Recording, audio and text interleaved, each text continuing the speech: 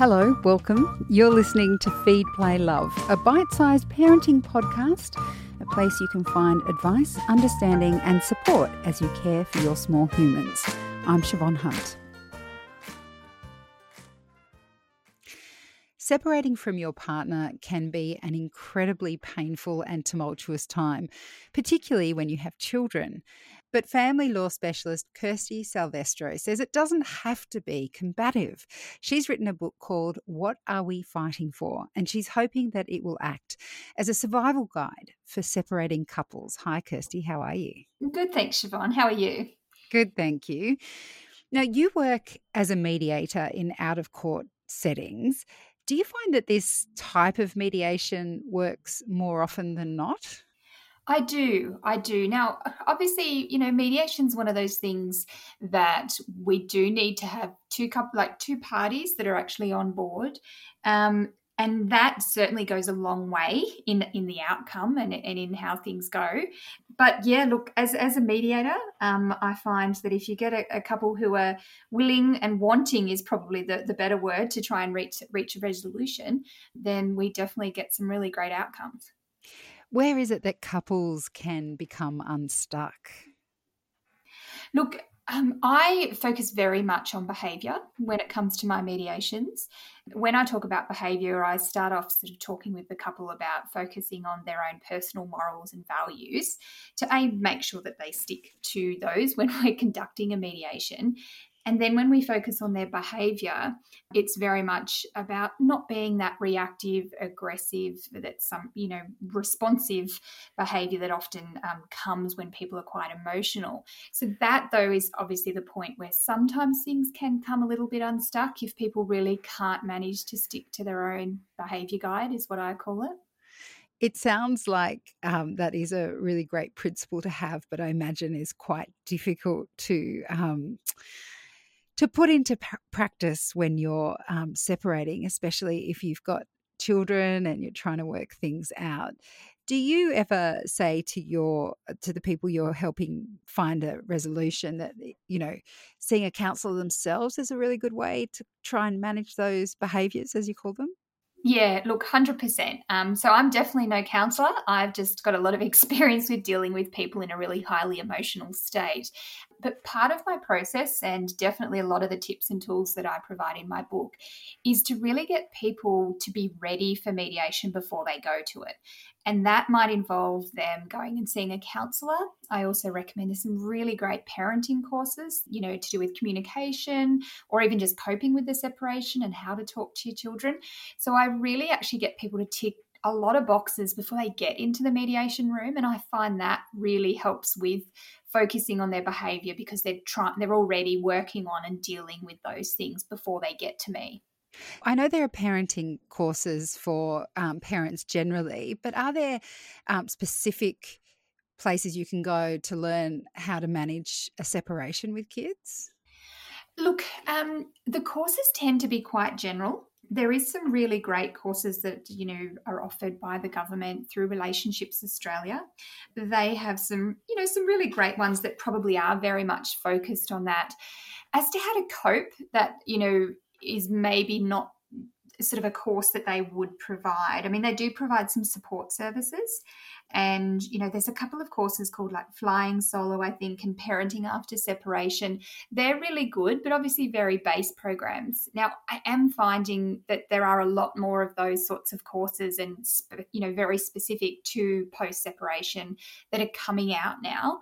But generally, I tend to find that if people have a one-on-one counsellor, it tends to work better because everybody's different and everybody's scenario is different. So sometimes a general course on that issue, my clients are telling me anyway, isn't really helping as much as the counselling, for instance, because the counsellor can assist them with really direct work on the partner's behaviour, on their behaviour, or even the children's behaviour to help them directly. Speaking about your book, you talk about having your own team, like making sure you have your own team when you are going through this experience. What do you mean by that? So I'm very big on this being, we talk about, I guess, it takes a tribe to, raise a child. I think it actually also takes a tribe to help people through separation. So I very much focus on people creating a really great team around them. Now, that might look different for everyone, and that's one of the things I guide and work with couples to make sure we have created the right team around them before they do mediate or negotiate in some other way.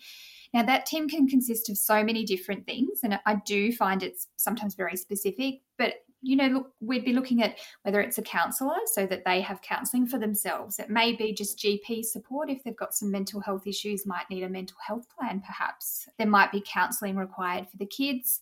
It might be family counselling. We also then incorporate the courses, but this also then potentially involves more on the financial side of things, potentially talking to an accountant or a financial planner. And look, sometimes even just having someone really great on your side that's not a professional, but someone who's really level-headed and can keep you on track and not, in that emotional state. I tend to find a lot of people have the really emotional supports and then they have the really practical supports. And I'm very much focused on making sure they have a really wide range of those things to make sure that they have every little box ticked before they start negotiating or moving forward. I'm not sure if this is a good analogy, but they do say when you're raising kids to know which battles you want to fight and which ones you want to walk away from. Is that true of mediation as well? Like, in a less combative way, do you need to know where you're going to negotiate or where you're willing to negotiate and where you need to stand firm before Yeah. you enter into discussions? Look, that's a perfect analogy. The way I look at it is I work really strongly with people to create lots of different goals, set their goals, and also look at all the different options.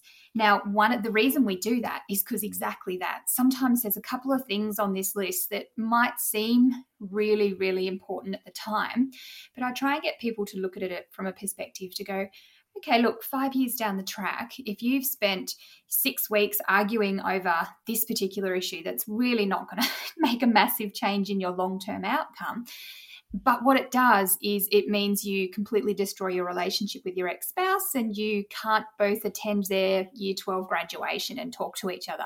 Do you really want that? So I do often say to people, is this really a battle that you want to pick that you will then lose potentially communication and relationship long term over? So definitely really wise that people need to look at what battles it is that they really need to choose.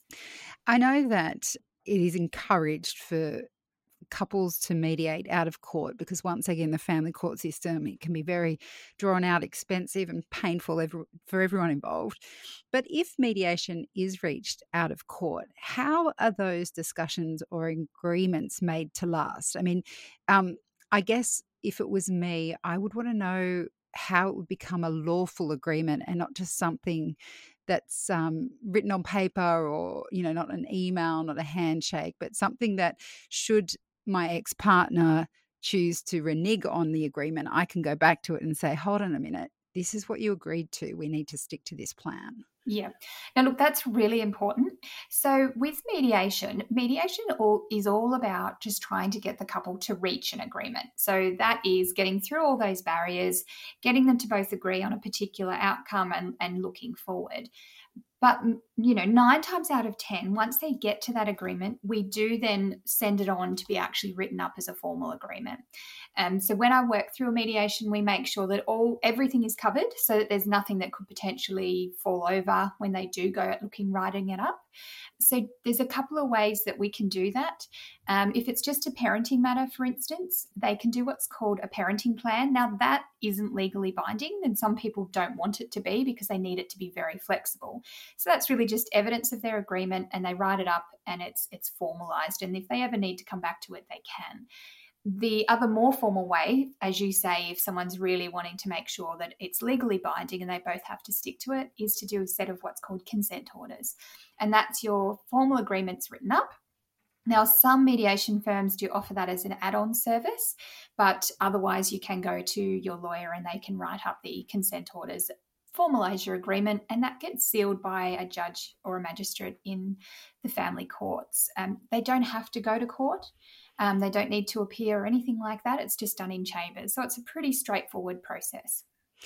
And do you have many couples coming back to you if that road plan that they've worked so hard on does deviate, or it doesn't, it isn't as flexible as they need it to be, or if they fall out, so they've come to mediation and something happens, let's say an ex finds someone new and gets married, then all of a sudden the other partner decides they're not happy with the plan. I mean, do people come back to mediation for you? I haven't had many come back, no, but it is something that does happen. If it's a parenting plan, often I get people to write in there that if some, or even in the consent orders, if there is a problem or a dispute in the future, rather than going to court, do come back to mediation and sit down and work it out again. If something significant has changed, rather than going to court and getting, starting litigation. It's a really great option to be able to come back to mediation. But I guess in the past, I've probably had one or two over maybe the last 10 years that have had to come back. And that was really due to some significant change in circumstances. I tend to find that most couples, once they get that first agreement in place, they increase their communication. They seem to be able to get along a lot better because there's no more of this stress and anxiety about how what's going to happen. And they manage to figure it out quite well themselves. But as you say, I guess the key to mediation working is that both parties have to want it to work that way. Would you say that's right? Yeah, look, at the start, definitely. And usually that's when both parties want to actually go to mediation and really work it. And they both have in their mind, I really would like agreement. I don't want to go to court. So that's usually the purpose of why they commence the mediation. Often during the mediation, they might be at completely different levels where one's, completely combative to what the other one wants. But that's, I guess, the job of the mediator to try and find all those differences, work with them, try and find some common ground and work on as many positive aspects of their situation as they can. So, certainly there are some couples that mediation is just not appropriate.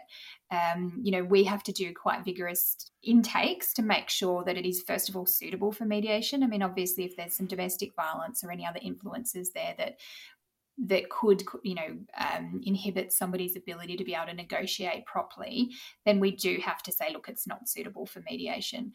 But so, we kind of knock that bit out at the start, I suppose, if it's a really inappropriate matter for mediation. But the common ground is that most people do want to settle. So even though they might be a long way apart, we just have to work harder sometimes if they're on the complete opposite ends of the scale. Well, it sounds like a tough job, and I hope this book can help people find a more amicable way to separate. Thank you so much for speaking with us, Kirsty. Thank you. That's family lawyer Kirsty Salvestro. Her book is called What Are We Fighting For? And you'll find links to the book in the notes of this episode. Feed, Play, Love is a Babyology podcast produced and presented by me, Siobhan Hunt. I'd love to hear from you, so if you'd like to get in touch, email me at feedplaylove@theparentbrand.com.au. See you next time.